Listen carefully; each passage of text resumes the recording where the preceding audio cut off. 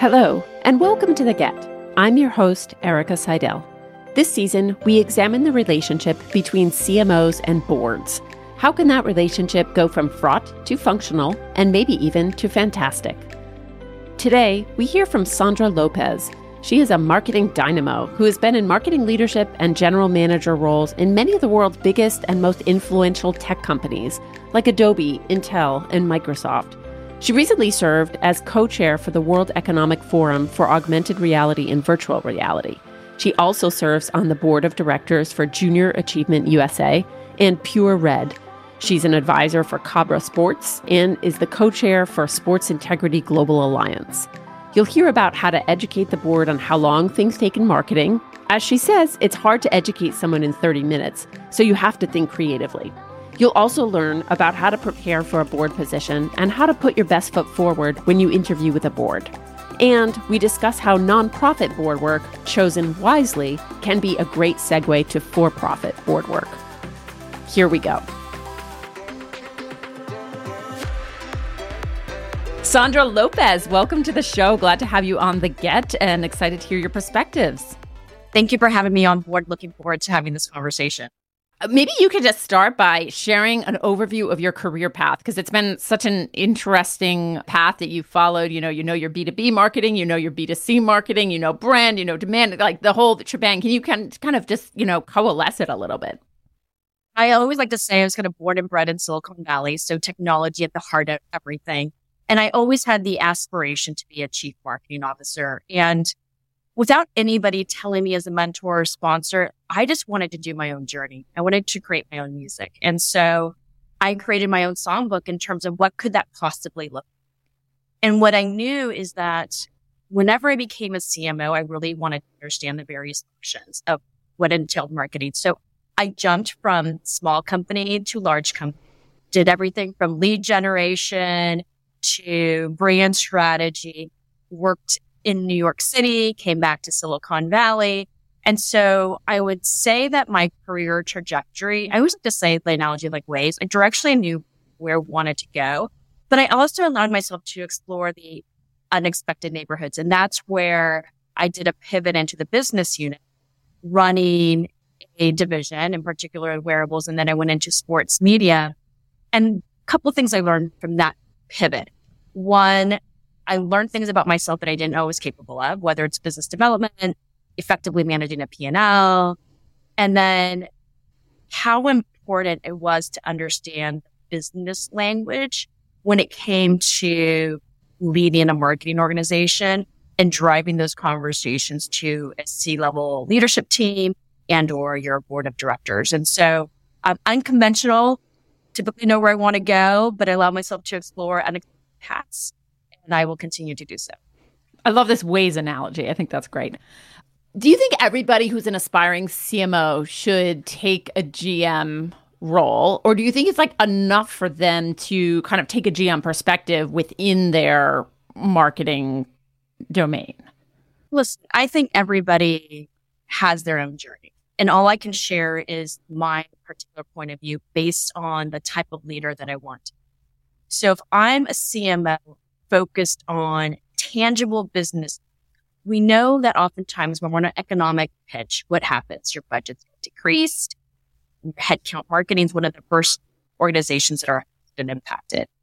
But if you change the conversation and be able to illustrate how marketing drove tangible growth and or helped enter into adjacent markets, I do believe understanding running a P&L is very, very important. You're much more attuned to, if we're going to do a brand strategy, let's think about potential ASP uplift. Let's do some financial modeling. Work very closely with the CFO and not working closely with the CFO in the context of like, what's your, above the line, below the line budget. It's a very different conversation.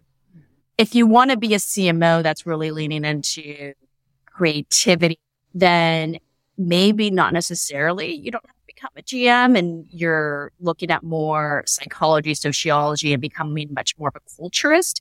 So I think it really depends on what type of CMO you want to be. And I try to do a hybrid approach that in order to be a great CMO, you need to understand your consumer and where they're going and what's happening around them, both for business customer and or a consumer customer. And at the same time, really understanding like how do you drive marketing as a P&L. Makes sense. Can you share, since we're talking a lot about, CMOs and board relationships, can you share a hard-won lesson you have had from interacting with a board, any board? And I always like to say strategy without execution is pure hallucination. So I like to be a strategist and be able to execute with my team. The role of a board of directors is ask the hard questions so you can help guide them and advise them towards, their overall trajectory in terms of whatever their strategic imperatives are. And so moving from the doing and advising and knowing when to step back has been the mental rigor and challenge that I've had to take on. So it's really about asking the right questions and providing a point of view. And ultimately, it's the C-level and the leadership team that have to decide what's best for the organization. So that shift was a struggle for me. And I still find myself sometimes wanting to roll up my sleeves, help drive some of their strategies to execution. Is there something you tell yourself when you're worried that you're going to kind of dive into execution but you really want to come up with a good question instead? Yeah, I have to remind myself every single time when I'm either part of the committee conversation and or at the board meeting and we're having the one-to-one with the CEO, remember my responsibility and accountability is to advise them towards the right path based on the goals that we have all agreed to and knowing when to take a step back. And so I do that in every single interaction. A lot of it's just practicing, right? So I'm fairly new, about over a year in Junior Achievement, which is a nonprofit, less than a year with the private board. And I do think it takes conditioning just like anything. And so I'm just, practicing my trade, learning how to be the best board of directors for the companies that I said I would like to participate and believe I can add value.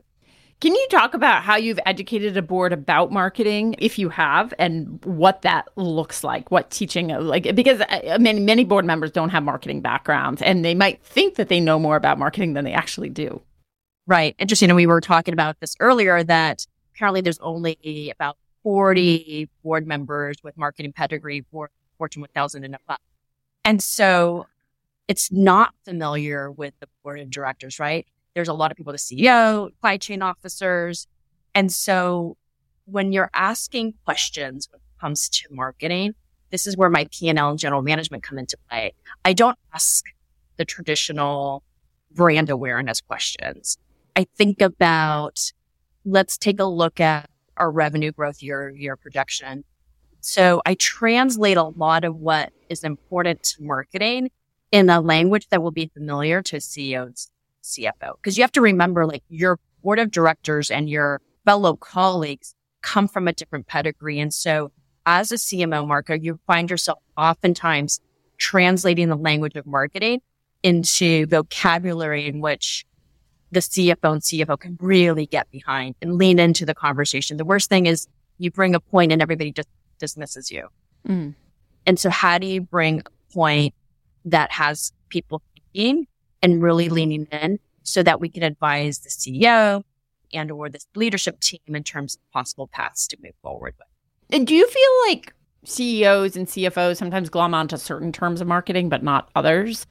So in another one of these podcasts, we talked about how there are some terms that people just get, they get ICP, they get persona, they get positioning more than they get branding, and have you found that to be the case where there's some terms that fly and that other marketing terms just flop? I mean, I think it's one of those things. It's just the perception that we have, right? So I do believe what transpires is there's a perception of marketing. Marketing is about value proposition, positioning, logos, the PowerPoint presentation, helping sales sell in. And that's all familiar. And where you start to kind of gloss over is when you start to think about, they're all familiar with CTR. They've all been part of the digital transformation, but you start to think about, LTV to CAC, long-term value to customer acquisition. And then you start to translate that and a CFO gets it right away. So I do think there is this bias, talking about customer segmentation and new customer, they get all of that. Yeah. And then the question is, how is that going to translate to meaningful business impact. Because oftentimes in the board of directors, you're there to help grow. Mm-hmm. And so when you're thinking about questions that you want to ask, I oftentimes think about like, how am I going to frame this question so that the CEOs of other companies that are part of board of directors or CEOs understand what I'm trying to get at. Mm-hmm. Is there any other example of like a before and after framing that comes to mind? It's easy to say, hey, we're going to go up market and reach a particular new customer segment. Sure. And I'm just being careful, I'm not disclosing information that's confidential. So I'll give you just like a generic example. We're going to go after this new customer segment. And then the question will be, well, let's think about that segment and the cost of entry, right? What will be the ROI? What is the additional revenue that could be generated if we're going to bring on this new customers? This customer segment cares about this. This is demographics. This is the attitudes. This is what we think of the market opportunity at a high level. But like, you got to keep on pushing. Yeah, this is maybe a market size that represents $1 billion potentially. That's a total TAM. But how have we done the analysis of what this segment can bring from additive revenue over the next 5 years? How much do we need to invest? What does that investment strategy look like? So that goes back to the LTV to CAC to eventually capture that. What happens from an operations? What happens from customer service? This new customer segment is radically different from our current customer base, which means that we have to operate differently. So this is not just an exercise around new customer segmentation. This is like operations. You've got to have to think about customer service. There are so many elements that come into play. And so that's one example that I always like to use, is that it's easy to have the CMO come in, talk about a new market segment, and then it's your job as a board of directors. And being a marketer, you have, like many of us have gone through this before. We know that it's just much more than doing effective direct marketing and using digital marketing. There are elements that come into play that touch other organizations. So really thinking about that and kind of framing those conversations is like another example that I like to use that typically marketers are really good at, is in terms of knowing your customer. What does mid-segmentation look like? But what does it really mean to enter into that market segment? Yeah. You need to hire different types of personnel in terms of driving conversations with them. So really framing it, going back to, I always like to say, like, you just go back to think like a CFO. Yeah. And I think that really helps.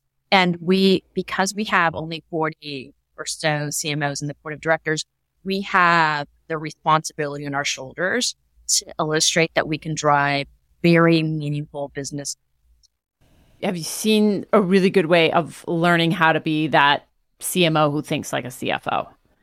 You know, is it shadowing the CFO? Is it, I don't know, like asking for, sharing goals and coming up with some kind of like translation dictionary or something like, is there anything that comes to mind there? I love all your ideas. So shadowing is always great. And then oftentimes, they're not necessarily available because you have a busy calendar. So you have to kind of be realistic in terms of what's feasible. And so if you think about an exercise that you're doing in marketing, so let's think about the hottest thing, performance-based marketing, right? Everybody's talking about that. It requires digital transformation, which oftentimes means you need to sit down with your CTO. Can you sit down with your CFO and agree on the LTV to CAC ratio? What does that mean? And what does that look like? Can you start modeling P&Ls? I always like to tell individuals, kind of hate the word performance marketing, because the reality is you're a mini GM. You're responsible for revenue and hitting targets. And in order to drive performance-based marketing, you have a MarTech stack that's underneath, which actually costs money, whether it's licensing, right, whether you're working with your IT department to build out some technology and features, which they're going to charge back to you. And so that to me is like, it's the spirit of like, there's cost, there's revenue, there's efficiencies, and there's margins that you have to. So performance-based marketers, to me, I always tell them, like, you guys are running a P&L. Like, reframe what your accountability and responsibility is. And I know if you're codependent and you have a sales department and they're not getting the lead flow, they're going to point fingers at you because they need that. And so you're directly tied to revenue. And so that's one example that I think you can sit there with your CFO and you bring them along the journey and build a relationship. And so you have to meet with your CFO then on a monthly basis and or like a weekly basis, depending on how you're looking at your numbers. And then you start to like have those times to ask curiosity and ask them about different things. Oftentimes when you are looking at brand architecture strategies and you're redeveloping an entire, you have multiple logos, you're trying to simplify, what will that impact look in terms of lesser choice? Is it going to cannibalize one or the other products? That's yet another opportunity to bring a CFO into the journey and talk about, let's do some modeling together. Oftentimes what I have seen is brand architecture strategies that talk about the business rationale, but there's no financial number. They'll talk to you about what it's going to cost, what it's going to cost to overhaul the entire thing and all the collateral that needs to get updated, both analog and digital. Yet I never see, if we were to simplify the brand, what could this look like from a financial standpoint? Or if we're going to do a massive brand transition and reposition the brand in its totality from one point to another point, will it alienate your existing customer base? And if so, well, what could that be from a sales perspective? So you can model all this stuff. You can sitting down and see if there are tools and there are abilities. I've done this before. And so I would say to any CMO or any marketing person that's eager to go into a board seat and starting to like practice the language of the CFOs, take some existing projects where you're like, wow, if I were to do this with a CFO, what could we model financially? And then over time, your CFO becomes your mentor and an advisor to you. And that's what happened to me when I was at Intel. I had an individual that helped guide me as we were going through marketing strategy, repositioning efforts, and really understanding the overall business.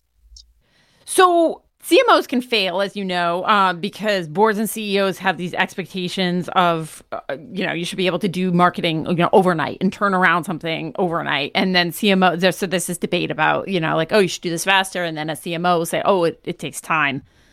How do you think marketing leaders can kind of manage those expectations with boards about how long things take? You're absolutely right. There's a lot of education, and oftentimes we've had this conversation in the past that everybody feels they can do marketing. Yes. No, I learned a framework that I thought was very helpful that came from Stanford, which is the strategic decision-making framework. If you're going on a journey and you're seeking to solve a problem, oftentimes like your C-level and yourself, you're not on the same page of what problem you're trying to solve. So go in and understand like, what problem are we solving? Are we on the same position? The other thing too is like, and what are the milestones? Here's why it takes time to do market research. Right? We want to capture not only part of our customer segment. We are a global brand by very nature. We have to go to Europe. We have to go to like Asia, and we want a large sampling.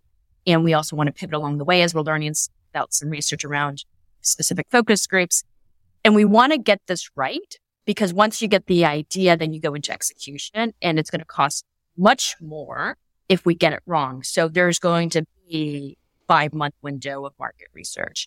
And then you go into production. I'm like, why does production take forever? And you just have to explain in terms of what you're trying to get accomplished and how you're going to roll it out. And so oftentimes what I find myself learning is that you have to bring your C-level onto the journey. And I always like to do like, here's critical milestones. Hey, we learned this from this focus group in the United States and in Europe. Here's what we're learning. It didn't necessarily align to our hypothesis. We think we're going to pivot. Here are 3 options. What are your thoughts? So now the person's like actually joining you in your journey and is part of it. And you help educate along the way. So you've got to look at these big strategic initiatives as opportunities to help educate and bring them along the journey. And I always do checkpoints. And I know sometimes my team members are like, you're slowing down the process because you're sitting down with your C-level. I'm like, no, actually, I'm speeding up the process. So when we're down the road and my CEO has some feedback, which requires us to go back and redo production, that elongates the process. So thinking about these check-ins with your senior leadership is important. Realize it's always an education and ask a lot of questions like, why do you think focus groups should take one? How do you think the process is? Well, let me tell you why the process is the way it is, and we're learning and adjusting, and we're leveraging technology to move the process much faster. It used to be, 8 months. Now we're doing 5 months. So I do think like also ask, why do they believe something should be done a certain way? helps drive self-awareness that they really don't understand the underpinnings. Yeah, that's really smart. And the idea that people don't learn something in half an hour, right? It's like in the way to educate somebody is not by saying like everything you're doing is wrong. This is how you should do it. It's almost like you kind of sidle up to them and you're like, oh, 8 out of the 10 ways you see this are right. And then here are the remaining 2 need to be, kind of adjusted in this way. I do think it's much more of a discussion. Listen, you're on the same team. I mean, fundamentally, like you and your leadership are on the same team and you're creating the playbook. And so sometimes like the playbook, like, oh, you know what?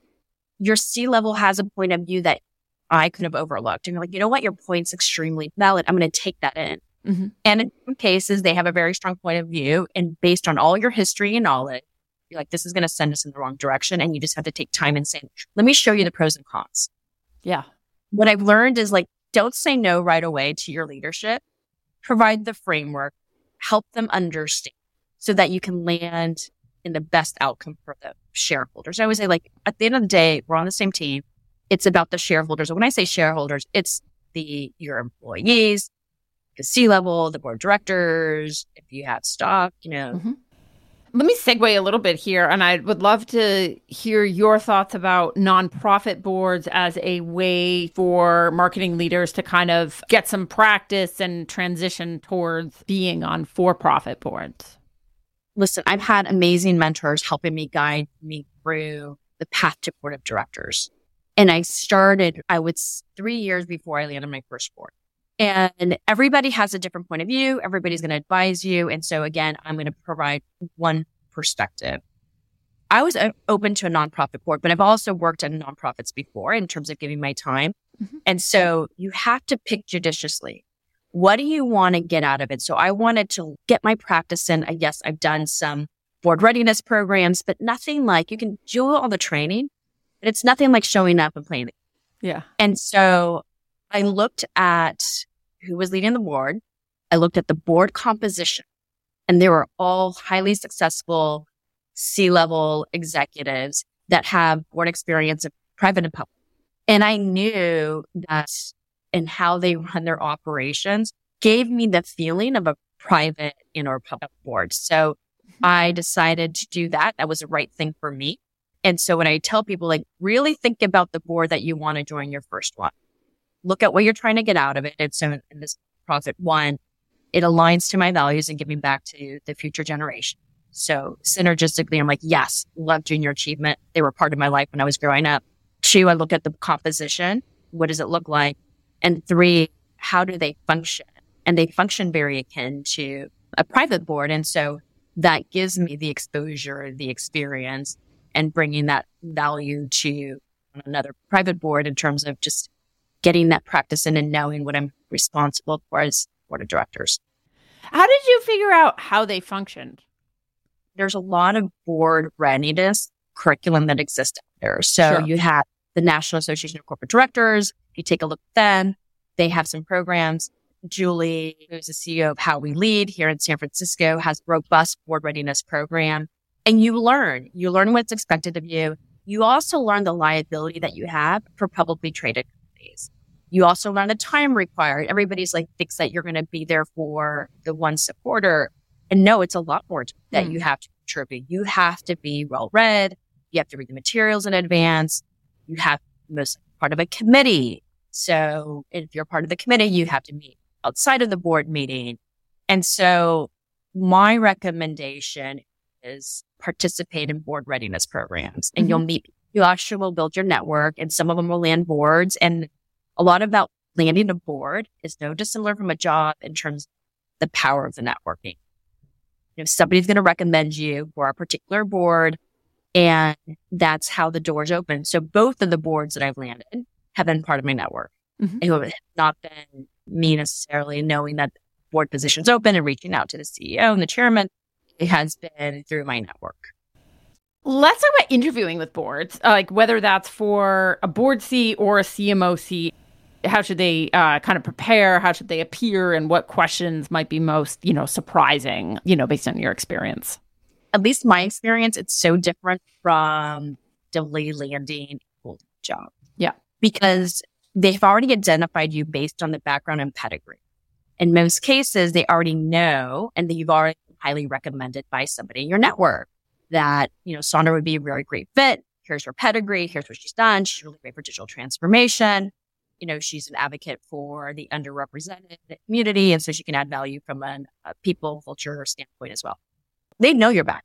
Right. It is all pretty much done. So you're just sitting there and you're having conversations just to see, can I sit there with you for a couple hours and have meaningful business conversations during the board meeting? Can I sit there and have that dinner conversation with you? Oftentimes there's a dinner the day before, the night of.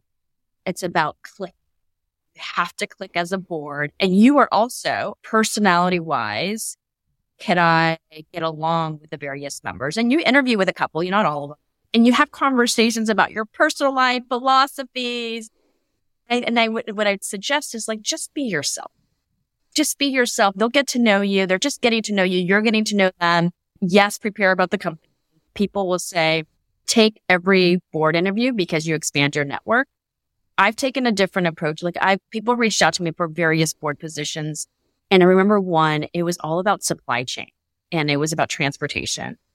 And I was so honored that they considered me, and they were considering me from a digital transformation, but I was looking at the board requirements and the skill sets that they were looking for, the top three. And I'm like, I have that. And I said to the individual that was recruited for it, I'm like, you know what?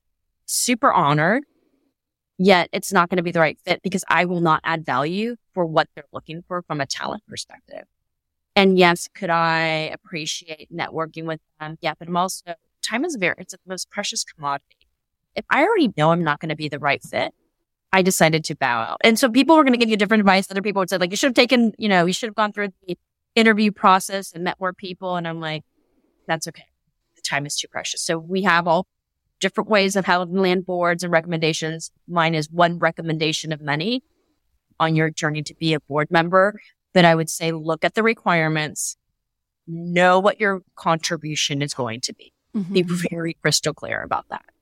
Because they're going to look to you're filling an important role. And oftentimes in some of the boards, they're going to pay you. Think about the ROI that you're delivering. Are they getting every dime's worth out of what they're compensating you for to be a board of directors?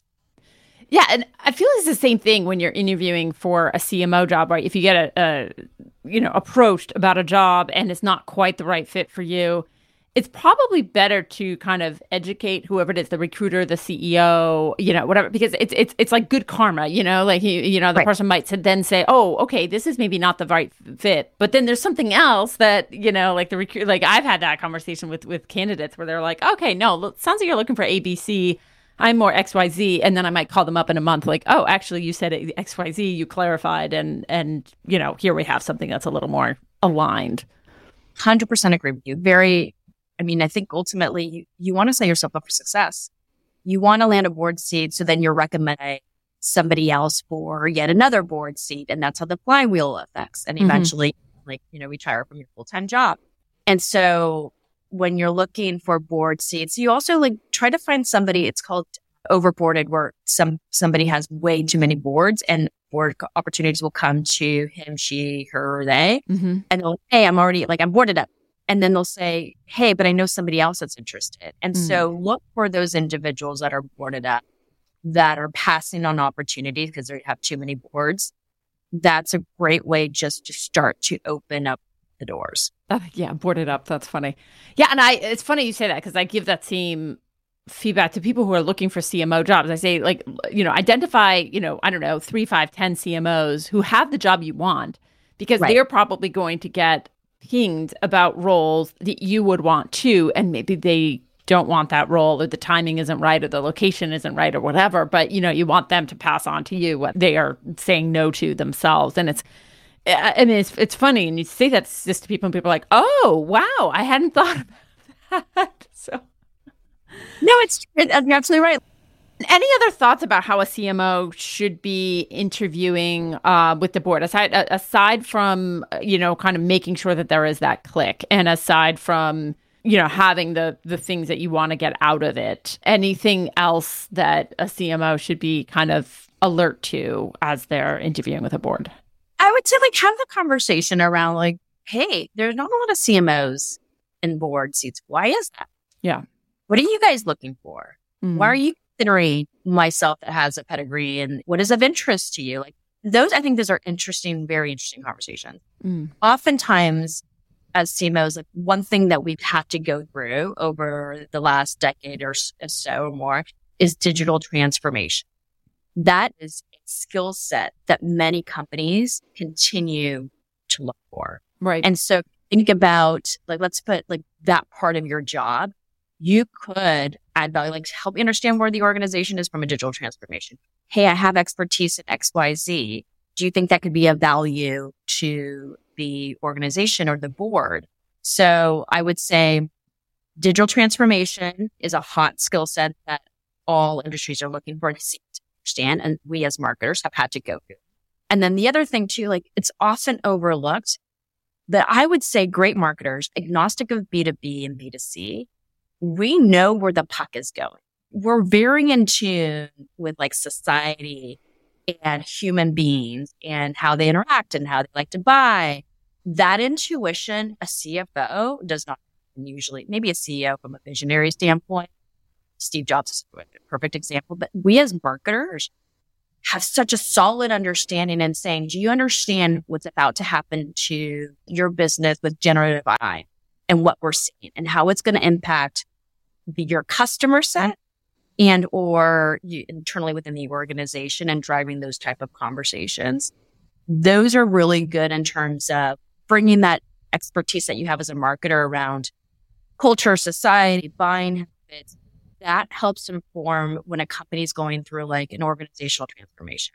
Yeah. And oftentimes we're finding ourselves going through organizational transformation at an accelerated rate. We just got out of COVID. We tried to figure out hybrid. We're still trying to figure out hybrid. And now generative AI is on the horizon. So it's nonstop. Your value will always be there. And I think a lot of it is framing of the conversation that we as marketers need to do a better job on. My final question is just any thoughts on how we can increase that proportion of board seats that are filled by marketers? I just don't hear the marketing community talking about it. It's ironic. I was on a podcast and we were talking about this very big. And I rarely, when I interact with my fellow marketing colleagues at various levels, boards are not on their list of kind of professional development things. And I'm like, well, why not? So I think we as marketers have the opportunity to drive a greater conversation at the various marketing conferences that exist in terms of why CMOs need to have a seat at the table from a board perspective and articulating the business rationale. I don't hear it. Yeah. And you look at marketing conferences that exist and the CMO council and all the, together from a smaller community. And I look at the paneling, I look at the programming. When have you seen programming around why do CMOs have to seat at the table of board of directors? It's rare. I don't think I've ever seen it. And so I think it starts with us in terms of driving the conversation and then challenging the industry at large. I mean, we're marketers. We can if we can unify and come up with a campaign and get executive recruiters and get, chairmen and CEOs to think about us. Yeah. Maybe we'd see more from 40, I'm a very big, okay, our KPI so we have 40 now. Can we look at adding 20 more? Right. By the end of the year. Right. And the only way to do that is through creating, which we all know, awareness and converting awareness to action, which is landing a couple of people on board seats. So I'm happy to assist, provide guidance. I'm a very big believer that we need more marketers in board seats. That is part of diversity of thought. We talk about board composition and we need diversity anchored on ethnicity. I think ethnicity, disability, and different functions represented. Makes sense. Awesome. Well, thank you so much for joining the show, Sandra. It's been great to have you. Likewise. Thank you so much, Erica. Thank you for leaning in and helping drive awareness. And hopefully we'll see 20 more CMOs on board seats by the end of the year. That's the KPI. All right. Awesome. Sandra Lopez. Thank you. That was Sandra Lopez. Now that you've heard from her, think about what steps you can take this year to prepare yourself for board service. And how can you add to the momentum of more marketing leaders in board seats? Next time on The Get, your guest will be me. We're going to review the top themes from this season, the key ahas and tips on how CMOs can best interact with boards, from before they join a company to while they are in the CMO seat to when they join boards themselves. Don't miss it. Thanks for listening to The Get. I'm your host, Erica Seidel. The Get is here to drive smart decisions around recruiting and leadership in B2B SaaS marketing.